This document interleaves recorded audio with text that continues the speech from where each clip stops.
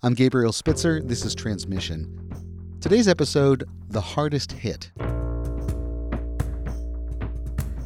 Early on in Washington's outbreak, Dr. Katarina Bieler, a hospitalist at Harborview in Seattle, noticed something. Most of the patients in acute care fighting off COVID-19 needed an interpreter to communicate with doctors and nurses.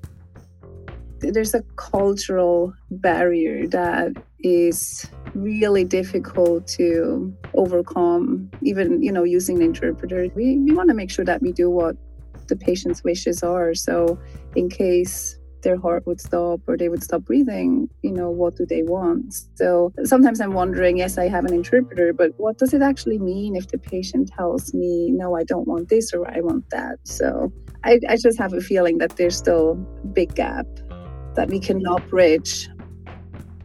In normal times, Harborview treats a diverse population. About 12% of patients need an interpreter. But as the outbreak peaked in the Seattle area, as many as 70% of patients in acute care at Harborview did not speak English. To really get families of these patients to fully understand how ill their loved ones are, Dr. Bieler sometimes brings family members into the hospital to see their sick relatives from a distance with their own eyes. Because it was difficult to convey that over the phone. As the weeks have ticked by, some clear patterns have emerged. One is that people of color are being affected by this virus at higher rates than white people. In Washington state, the disparities are especially stark among the Latino population. More than a third of the state's COVID-19 patients have been Latino, which is way out of proportion to their share of the general population, just 13%. Yakima County, where the population is more than half Latino, has the highest rate of COVID-19 infections in the state. This is what Dr. Julian Perez sees playing out at CMAR Community Health. It's a network of clinics originally founded to care for immigrant farm workers. Dr. Perez works out of White Center, just south of Seattle. About 40% of his patients are Latino, yet he says they make up more than 80% of the positive COVID tests at his clinic. Dr. Perez recalls one patient who tested positive. At the time, I said, so what's going on in your work? And she said, well, I work at a restaurant in the area and everybody there's sick. Everybody's coughing. We've reported it to the boss. The boss is on vacation and tells us we have to stay there and keep working or else we'll be fired. I said, really? And she said, yeah, please don't tell anybody. I'll be fired. So, of course, what did I do? I went to public health and I told them. And they are investigating that business. And she told me that they're not the only one. She has lots of friends who are working in restaurants and they're under the same types of conditions.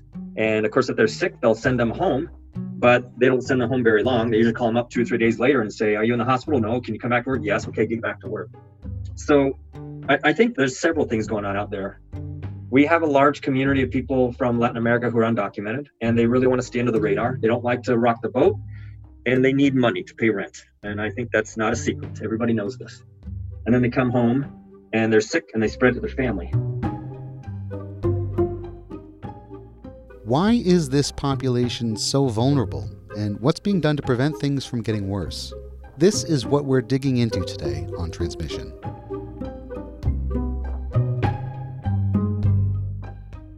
Many factors can put a Latino family at higher risk from COVID-19, but two stand out: economic pressure to continue working and navigating a complicated healthcare system without a strong grasp of English. This was the situation that Tomas and Antonia found themselves in when Tomas got sick with the virus. KNKX's Simone Alicea brings us their story. By the time Tomas Lopez died of COVID-19 on April 2nd, social distancing had taken hold in Washington, but we did not yet know the disparate effects this disease was having on the state's Latino population. Pues lo conocí allá en el pueblo. Él estaba trabajando. With the help of an interpreter, Mercedes Dantona, I spoke to Tomas's wife, Antonia Zamorano. Antonia tells me she met Tomas more than 20 years ago in Hidalgo, in central Mexico. So I met him in my hometown. He was working, clearing brush from land, and he came to clear my grandfather's land, and that's how I met him, and we became boyfriend and girlfriend. Nos hicimos novios. They dated for a few months before Tomas came to the U.S. for the first time. He returned to Mexico about a year and a half later to marry Antonia. After the wedding, they came to the U.S. together. They settled in Pacific, Washington, just south of Auburn. Tomas went to work in construction. Cuando ya nos venimos para Estados Unidos, after we came to the U.S., I had no kids. I had nothing to do at home. So I would cook food and I would bring it to him wherever he was working at. She'd make salsa verde, mole, tamales, and of course, tacos. Y sus compañeros de trabajo les gustó la comida mucho y me decían, ¿por qué no nos trae comida, señora? Soon, his coworkers wanted some, so Antonia would cook for them. Y después los de al lado también quisieron, y ya después... Then the neighbors, so she brought them food too. That's how Tacos El Tajín was born. The family now owns 2 trucks and a restaurant in Algona. Tomas gained a little bit of fame a few years ago when a propane tanker overturned on I-5. The backup lasted for hours, and people were getting hungry. So Tomas started slinging tacos, as captured by this video that was widely shared at the time. This is how close I am to where they closed the freeway. And I can smell tacos. This, Antonia says, is how Tomas was. She would cook while Tomas dealt with the customers. Y él le gustaba mucho hablar mucho. And, he loved to talk to people. He loved to share with people. He was very friendly. He was very sociable. As the business grew, they had 3 kids. Along with Tomas's 2 other children from a previous relationship, Tacos El Tajín became a family affair. Estaba al pendiente de nosotros. He was always with us as a family. The kids, myself, were the most important thing for him. What's remarkable about the way Antonia tells me the story of Tomas getting sick is she puts a date to nearly every event. Well, the first thing that happened was that we got the flu on March 1st. This was one day after public health officials announced the first death from COVID-19 in the United States, when we knew community spread was happening here. Antonia took Tomas to the hospital because she had heard about the coronavirus, and she wondered if that's what he had. But he wasn't tested then, and they went home.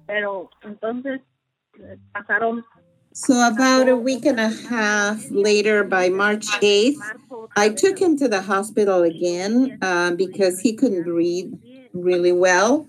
And they said to him that his lungs were clean and that he was experiencing flu-like symptoms. So we went back home.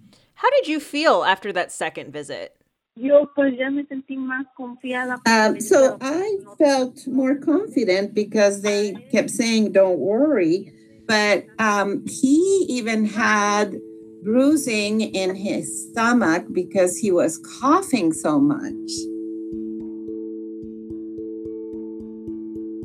We don't know why Tomas wasn't tested at this point, but this was early in the pandemic. Testing supplies were even more limited than they are now, and patients seeking a test had to check a lot of boxes when it came to their symptoms. It's also worth noting that their second visit was about a week before the state started issuing restrictions on restaurants and other businesses. So Antonia and Tomas kept working. She says nobody told them specifically to stop, and they had to keep going to support the family. We kept working till March 22nd, and he stopped going to Seattle to sell because he wasn't feeling well, so I would go by myself. That lasted for 2 more days until Antonia also started getting sick. She tried to get Tomas to go back to the hospital, but she says he didn't want to. He expected the doctors to tell them the same thing they had before. Then on March 27th, I saw that he was getting worse and worse. And I said, Tommy, let's go to the hospital.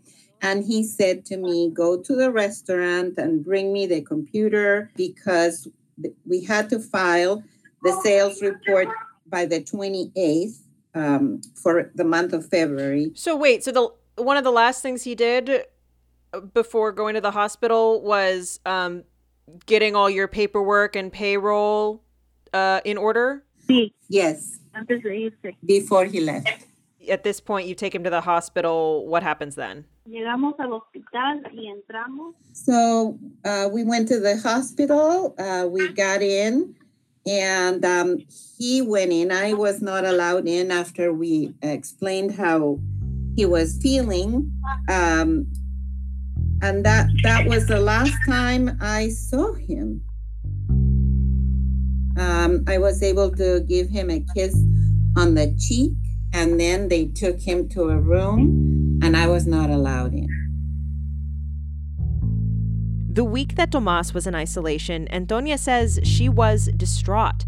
She says she felt like she never knew what the doctors were doing when he was being sedated or intubated. She says she was the one calling the hospital to check and see how he was. On March 31st, a nurse was able to connect Tomas and Antonia through FaceTime.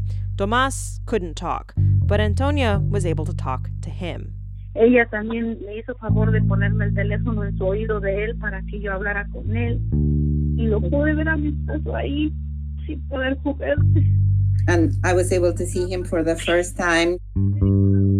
She put his phone to his ear so I could talk to him, and I was able to see that he was on that bed, that he couldn't move. The doctor said that he was doing well, that he was responding well, that his lungs were at 80%. Then, on Thursday morning, April 2nd, Antonia says she got a call that Tomas was taking a turn for the worse. They connected again via FaceTime, and Antonia said goodbye. Que ya ellos pensaban que ya no iba a recibir más. Y estuvimos hablando como por una hora y estaba yo ahí. So we were in that FaceTime call for about an hour. I was really praying to God, and around 10:30, I was told that he was almost gone, and there was nothing they could do for him. Tomas died at age 44. Antonia and her mother also tested positive for COVID-19. Her mother even spent some time in the hospital, but she recovered. Antonia says no one else in the family seems to have gotten sick. Life since Tomas's death has been difficult and uncertain. It was more than 2 weeks before Tomas's family was able to see his body and lay it to rest. The trucks and the restaurant were shuttered for weeks. They began selling food again for takeout earlier this month, but business is slow, and it sounds like Antonia is still not sure how to run it all without Tomas. Estoy con mis hijos tomándome un tiempo aquí, tratando de ubicarme, tratando de asimilar. While I am trying to find my way, try to really accept what happened and to think about the future, I don't know. Porque él era el motor de este hogar. Él era el motor. He was the engine, the motor for this home, for everything. And he should not have been gone. I just need him so much, there is so much I would love to say to him. Do you know what the future of the business will look like, even vaguely? Pues mis hijos me están apoyando y pues yo. Well, my kids are really supporting me because at the restaurant I was just cooking everything and driving the other taco truck. Tommy was in charge of getting the permits, paying the bills, going to the store. I don't know anything about that. I don't speak English, but my kids keep telling me that we can do it and that we're going to be able to get ahead and survive. Do you believe them? Sí. Yes. That story from KNKX's Simone Alicea.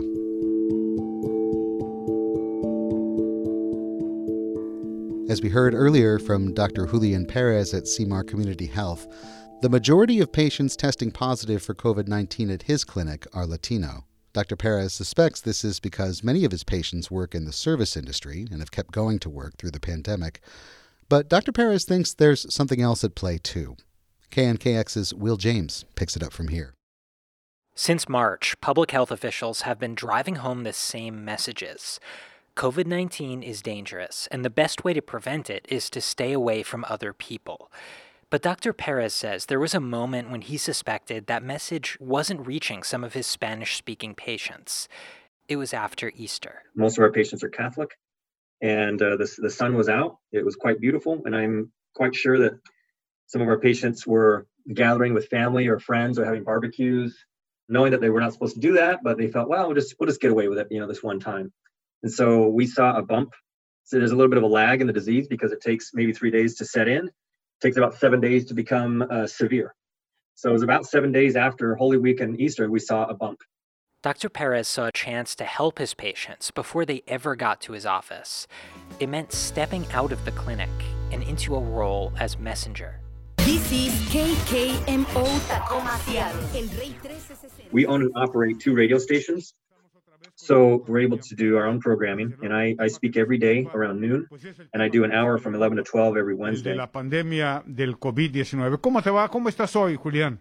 Bien, saludable, la familia saludable. Todos bien. Y a lo mejor los radios... I'm not seeing our Spanish-speaking patients wearing masks. I constantly go in the room and they're not wearing something. I say, can you please cover your mouth and nose? And so there is some kind of a public health messaging in that standpoint that's not getting through. Oh, but I don't have a mask. I said, well, do you have a t-shirt? Do you have a bandana? Sock? I'm like, anything. It doesn't matter. Just let's cover up, because entre todos venceremos, right? The message is, if we all do it, it will work. But if we don't, it won't. Even with this high rate of infection in Washington's Latino population, there's a weird bright spot. That high rate of infection is not translating to an equally high rate of death from COVID-19. In fact, Latinos are underrepresented in the death count.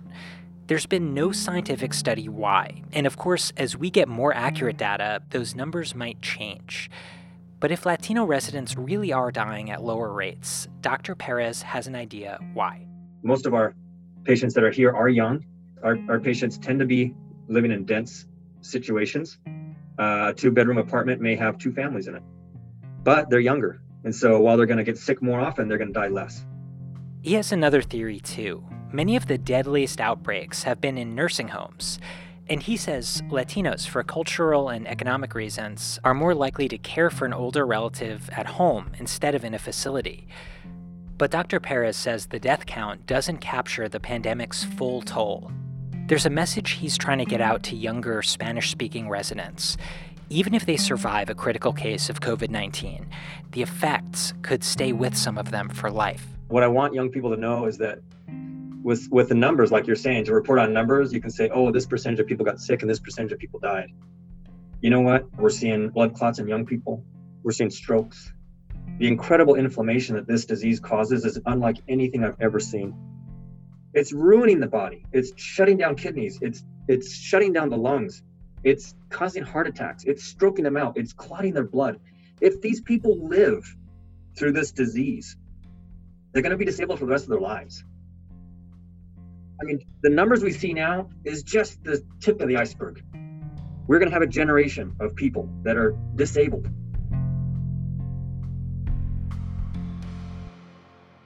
Yeah, he's trying to scare people.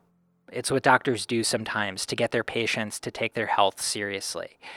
But fear only gets you so far. Dr. Perez tries to mix that dire news with some hope. At the end of the talks, I say, venceremos. Like, we will win. We will beat this thing. It's about hand washing. It's about social distancing. It's about making sure you speak up and at work and make sure that you tell them that you need protections. You need masks. You need gloves.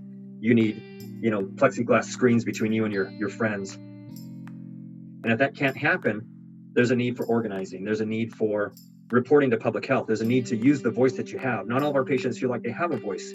If they're undocumented and they know they can be fired at best case scenario, or that their boss can call immigration and have them arrested and put in detention in Tacoma, I mean, those are pretty severe consequences for trying to use your voice. If people don't feel safe speaking up, Dr. Perez says there are confidential phone lines they can call and report violations of public health. Throughout the pandemic, there's this thing public health officials have been saying over and over. Even when you feel powerless against this disease, there are things you can do to protect yourself. Dr. Perez is tailoring that message to a specific audience, his patients. For them, in some cases, protecting themselves is literally about power. Escucharnos en Pláticas Saludables. Gracias, Julián. Así, Jorge, muchas gracias y venceremos.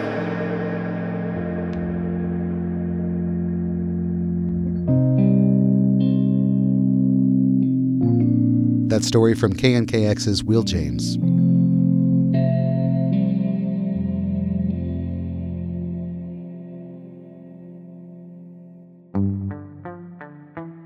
This episode was produced by Jennifer Wing.